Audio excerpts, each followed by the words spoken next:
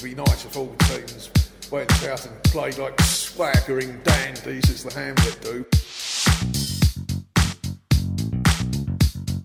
An absolute humdinger from about 25 yards. Get in. Hello and welcome to For the Hamlet. My name's Ben, and this is episode 8 of Home Disadvantage, and this is the last episode in what we are calling Season 1. This is going to be a 30-minute or so summary of the topics we've covered so far and the guests we've spoken to and what we've learned and what the future might hold for Home Disadvantage. And to do this, I'm joined, as always, by Hugo. Good afternoon, mate. How are you doing? Yeah, good, thanks. And Millsy, obviously, as always. Yep, afternoon, mate. I was actually just looking on the recording now, like, who needs the trim now? I'm looking at my hair, and it's basically you, like 2 or 3 weeks ago. Grows so quick. Yeah, yeah. Your hair goes so quick. Like a fuzzball. It's not a good look. It's just the same length all over. Yeah, not good. You're looking a bit Joe Cole in that England shirt.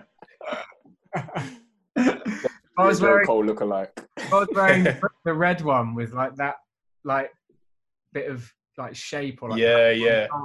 The Sweden volley one. I was just thinking about that goal. Yeah. If I was wearing that, yeah, it would be a spitting image. Cheers for joining me, as always, lads. As I said, let's try and keep this to 30 minutes. I just thought it'd be useful for us to have a bit of a recap over what we've covered so far in this series, because there's been a lot to take in. We've talked about a lot. And there's definitely some like overarching themes, which I think we've all taken away from this and that we can all kind of go away and think about more deeply as well. As a starting point, I suppose freshest in our memory is our last episode with Michaela Williams of the Dulwich Hamlet women's team, which I found really valuable and full of bits of information that you could take away and apply to how you go about your daily life, in terms of, you know, how you can be a better ally as a white person, specifically in the workplace, I suppose. And also, I felt she gave us a lot of insight into what it's like to be black, female and gay in the workplace and make your way up that ladder, and the glass ceilings, as she rightly put it, how she's been smashing through them, but, you know, why do they exist in the first place, and the fact that they do exist. I just thought it was a really useful conversation, and I know that you both did as well. So have you got any thoughts on that? Do you want to kick off, Millsy? I think one of the biggest things that I took from it really was like you said, how there are simple messages in there which can be applied in the workplace. You know, we talk about, you know, not enough sort of black people are in senior positions or even middle management roles, and some of the bits that Michaela was talking about, it enables people, the listeners, to apply the simple things at work, whether it be supporting their black colleague, trying to find a way to help have more diversity within the workplace. I think one of the biggest things as well was about the black hair. I think that's so huge, and it's obviously it dates back to years and years and years ago. But I think that was such an important part of the show, and something that we hadn't actually obviously touched on before. So I think that was very important. So yeah, from that episode, those were probably the biggest things that I took from it, and I think there was a lot of different messages that the listeners can take from it. Yeah, I thought it was a great episode, and I was actually just listening back to it this morning, and it sounded like, I remember on the call being almost sort of a bit of a sponge and just wanting to like absorb as much as possible from what she was saying, but hearing it back, it sounded, you know, just as powerful. And I think, yeah, particularly relevant, like for the likes of Ben and I who've been in those workplaces, and also the audiences who are going to, you know, continue to be in sort of similar environments. And I think, yeah, one of the things that really stuck out to me is just sort of how impressive her own career rise is, like given the backdrop of these barriers that she was discussing. like the hurdles are very much there, and she's clambered them. And also like just how I think in the past there's probably been a gradual improvement, like purely in statistics, but it's a lot of talk and very little action. And now we're in a stage where the talk is becoming louder, and the next stage is actually seeing the action and breaking down those barriers. So Michaela isn't an outlier, but actually, you know, part of a kind of wider trend. And I would also add, like, the stuff she was discussing about sort of appearances and, you know, how she dealt with some of the issues around hair. And also I think there was a comment that she brought up that she'd had at uni, which is like, oh, like you're pretty good looking for a black girl, that sort of thing. And like, I was kind of aware that it, you know, black people can be on the end of this sort of quite dehumanizing language, like, oh, you're pretty this for that. Like it's so odd. And I never really heard that from the, you know, first-hand experience as such. So yeah, really powerful episode as far as I was concerned. Yeah, if I just start with what Millsy said first in terms of like what you can take away, like, and apply to the next time you're in the office or whatever. One of the things that keeps coming through, or has come through in this first season, is that the thing that you could do straight away is just be an ally. And then we spoke about that in the last episode. And I have come to realize that you can just do that every minute of the day, basically. And I've become more switched on to how I could do that. And that's what it boils down to. I remember thinking about that as well when we were speaking to Lionel Ainsworth about how do we get more black coaches into coaching jobs in the football industry, and kind of coming to the realization that it will take an ally, again, to employ a black coach who sees the value in diversification of that industry and that environment. So that's a very obvious example of, you know, making sure that you are doing all you can to improve diversification in whatever environment you're working in. But then also like little things as well, like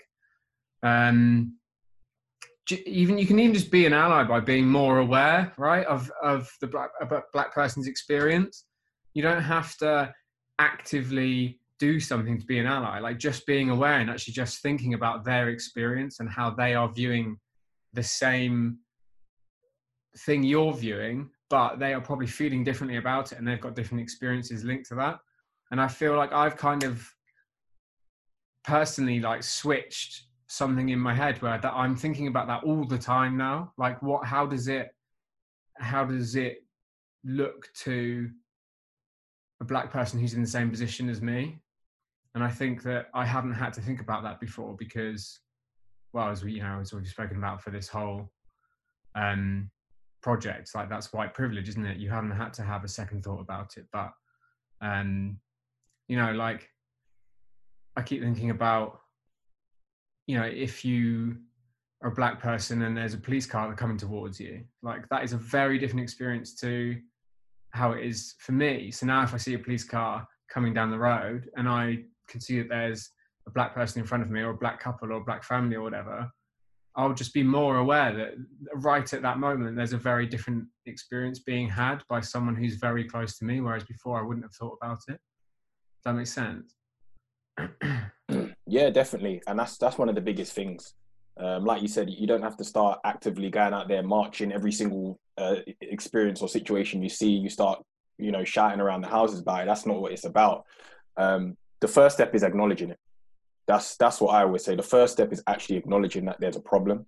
And I think that there's a lot of people out there that don't acknowledge that there's a problem. They don't think there's a problem, or they will try and rationalize why that situation has happened without really thinking about it. And we've learned that from experiences that we've heard during the show. And yeah, you can be an ally by just being aware of this, of the situation, and just acknowledging that these things happen. Now, from that, what are we going to do in terms of action and education and things like that? That's those are the next steps. But the first step definitely is just acknowledging that there is a problem. There's as I mentioned to you before we start recording, I've been reading Natives by Carla, and there's a passage in it that really like kind of resonated with me earlier, because I kind of feel like I'm in the wording that he uses kind of makes me think about the position I'm in at the moment. And he says it's brief. He says that to be black, poor and politicised in Britain is to see the ugliest side of the police and indeed of Britain itself. It is to see behind the curtain and not be fooled by the circus, and to feel crazy because so many others cannot see what is so clear to you. And I kind of feel like for my whole life, I've been fooled by the circus. Like because I haven't had to give that brain power to thinking that actually something is really wrong, and have I looked behind the curtain to actually see what's happening? And no, I haven't, because I haven't had to. But I feel like right now, because of everything that we've been doing over the last few weeks and everything I've been reading, I am now like looking behind and realizing that actually, you know, this system and systemically there are huge issues, whereas beforehand, you know, I personally didn't think that critically.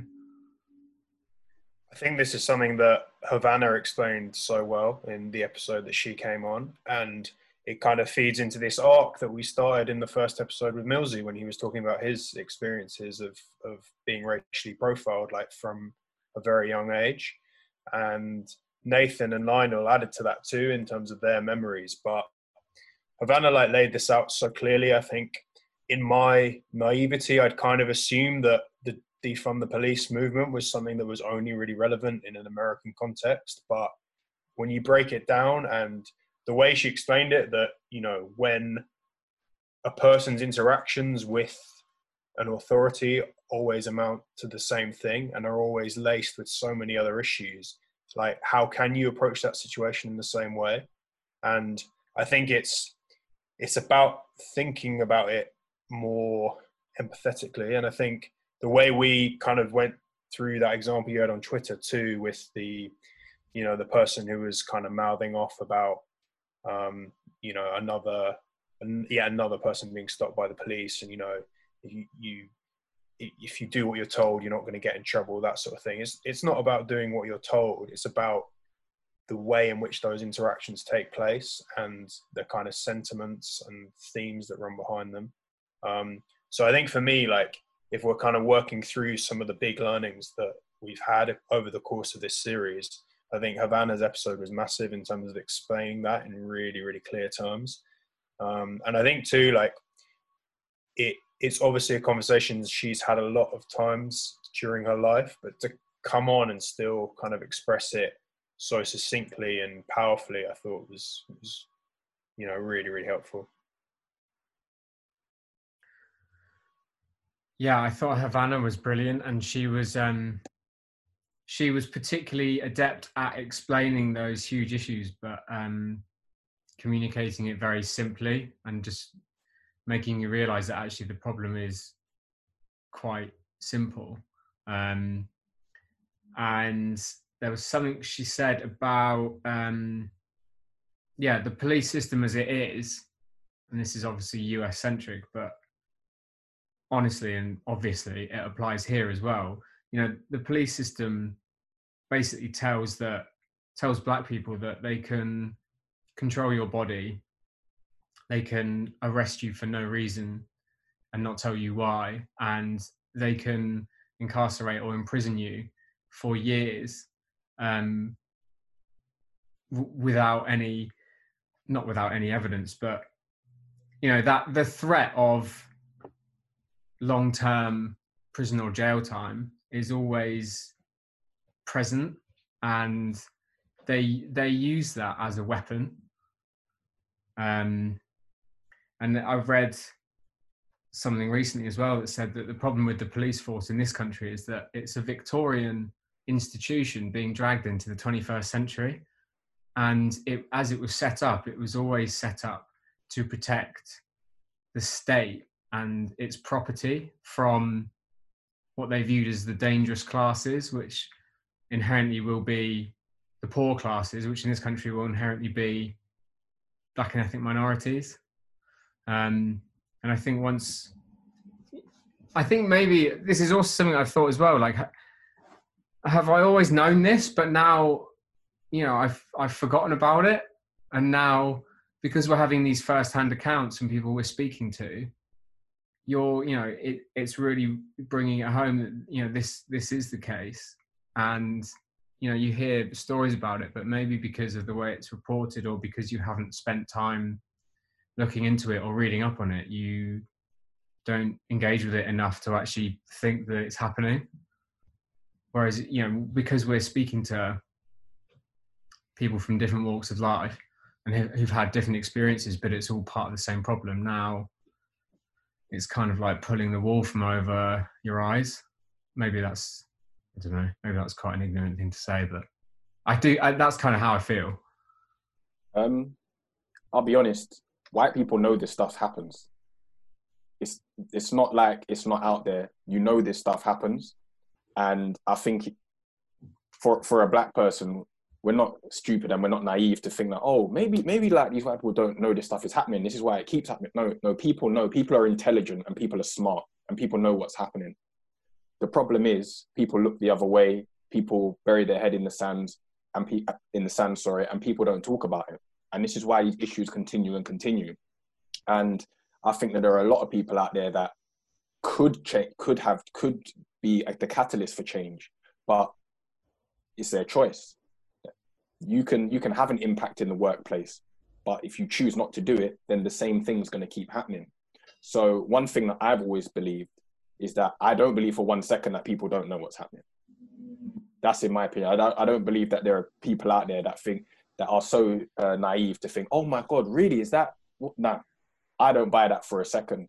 People know what's happening. People are intelligent enough. There are people at top companies and all these degrees and intelligent people, educated people, and they are fully aware of it. And it's their choice whether they want to get involved in it or not. So maybe when you do say, you know, the wool's been pulled over your eyes, maybe it is an ignorant saying, because I think you do know, but obviously through this, your eyes have maybe been opened more to it, because now you've listened to first-hand accounts of people that you know. It kind of hits home a little bit more. I think when people are not necessarily close to it or it doesn't affect them, it's easy to kind of, well, it's not me, it's not anyone I know, or I'm not racist, or I do this, or I do that.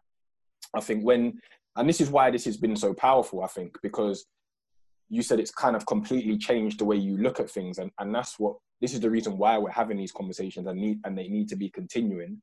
But also the next step needs to happen is that there needs to be action taken. So that's my opinion on it.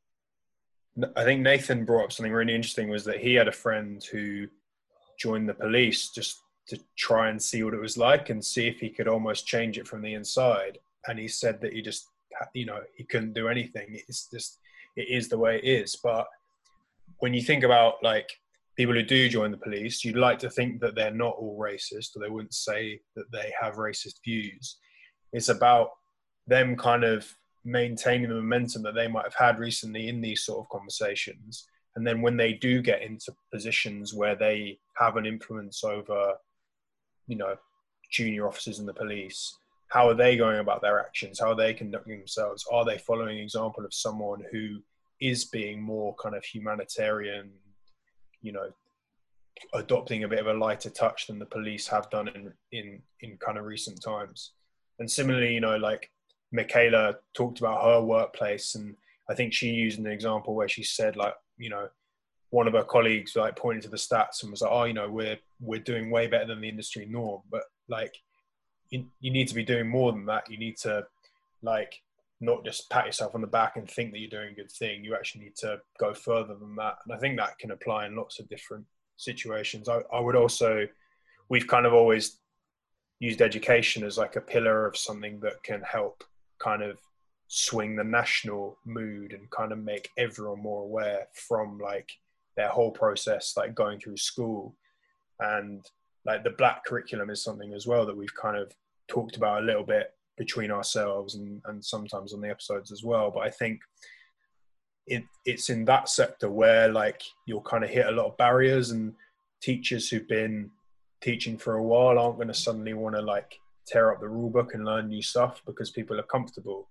And yeah, what this all is about is taking people slightly further outside their comfort zones for a sort of greater push towards progress.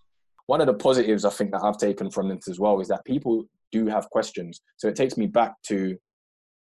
kind of takes me back to what I said earlier about people do know what's happening.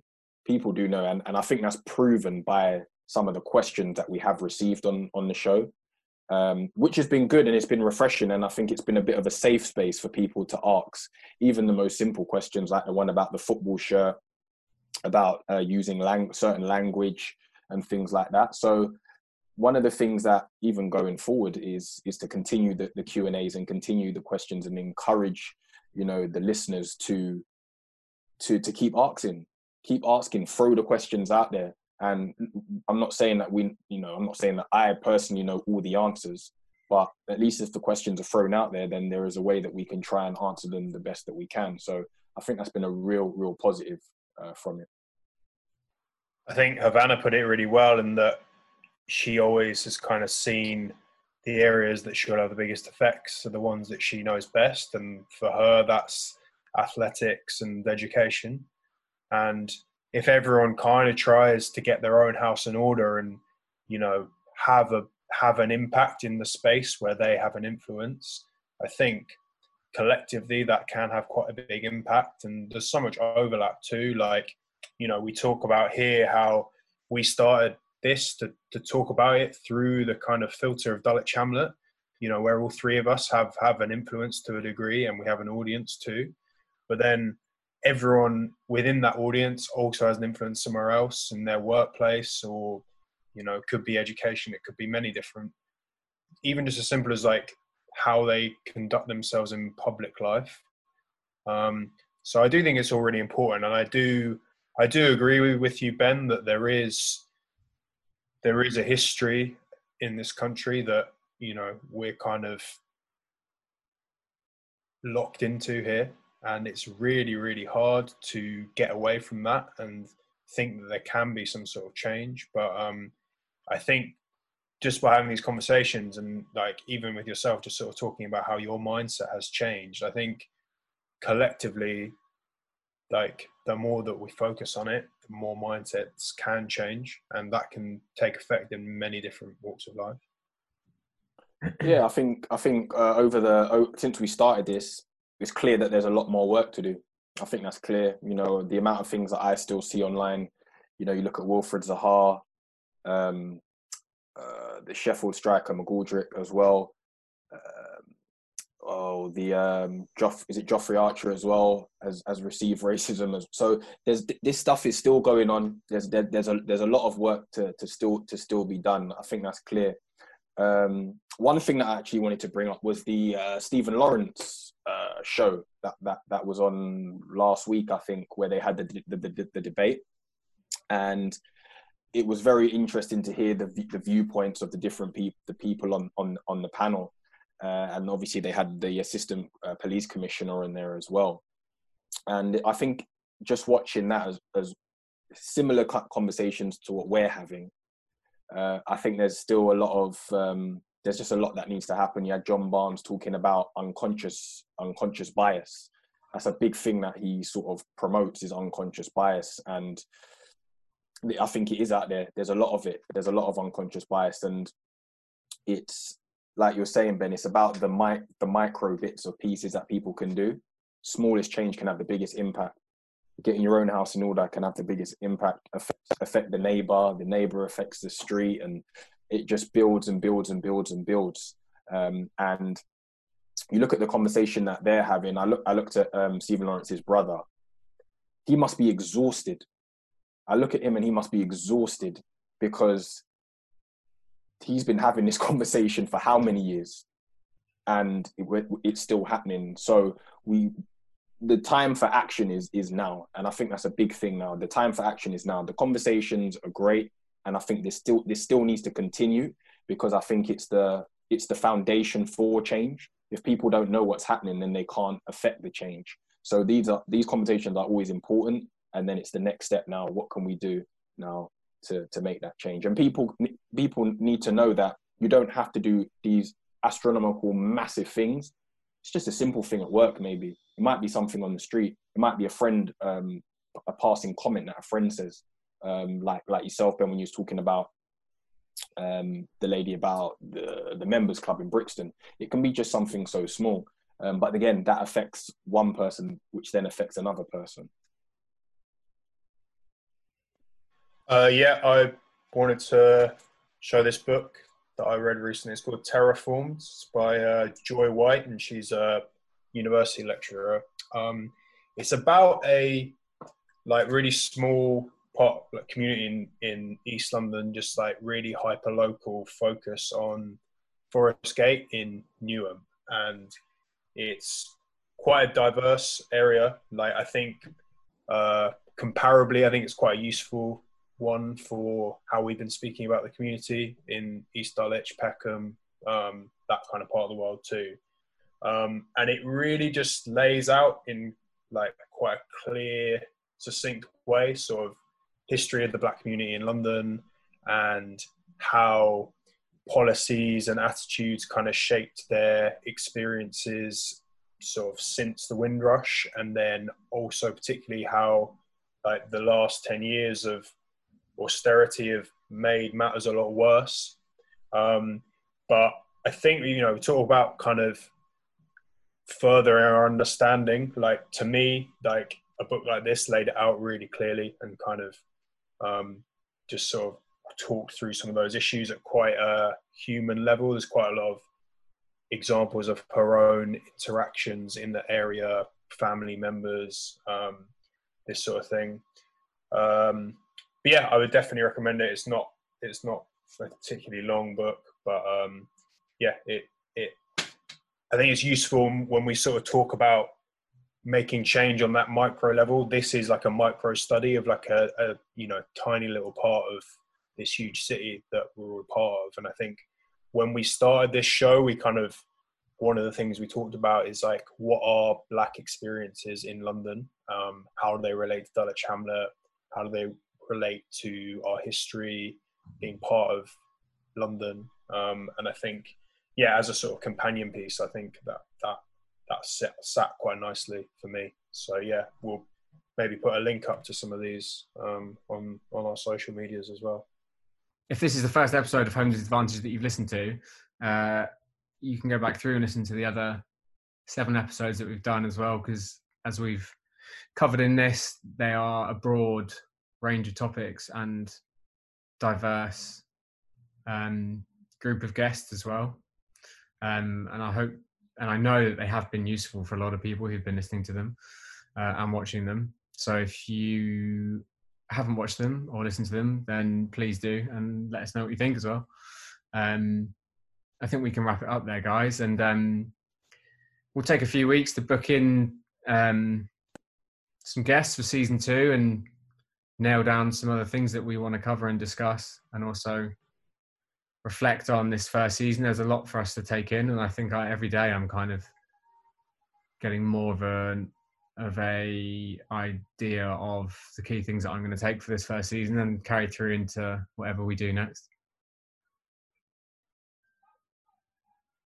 So yeah, I guess thanks guys for what we've done over the past number of weeks. It's been massively educational for me, and I know it has been for a lot of people, and it has been for both of you as well. And I'm looking forward to what might be next. This has given us a really great foundation on which to build on. So thank you both for your time. No, I really appreciate it. Really, really enjoyed doing this. And when you guys sort of came with the idea and stuff, I suppose you don't know what it can turn into and what it could be, but the fact that we've managed to do X amount of episodes and, you know, we've had, you know, a lot of listeners and subscribers, and, you know, the fact that we can even talk about another season is really positive and really great. And yeah, just looking forward to carrying on the conversation, speaking to a wider range of people with different experiences and lived experiences, and go from there. But no, it's been a pleasure, and looking forward to season 2. Yeah, really, really enjoyed doing this, guys. And I think I've certainly learned a lot and taken a lot in over the course of doing these episodes together. And I know like a lot of our listeners have felt the same way. And it's been really kind of gratifying to hear that we're starting to change perceptions a bit, and people are starting to look at things in new ways and think about how they can start carrying some of this out and having these conversations in their own lives. So yeah, just looking forward to carrying on with that and yeah, keeping that conversation going, because yeah, I think it's vital. Yeah, totally agree. And yeah, listeners, if you want to recommend anyone that you think we could get in touch with for whatever we do in the future, or if you want to get involved yourself, please get in touch with us. We're on Twitter and we're on Instagram as well. So you can get in touch with us on those platforms, and we'll be happy to speak to you. But yeah, I think that pretty much sums it up for season 1 of Home Disadvantage. Cheers, Hugo. Cheers, Millsy. And yeah, we'll see you on the other side. Take care, everyone. All teams went out and played like swaggering dandies, as the Hamlet do. An absolute humdinger from about 25 yards. Get in.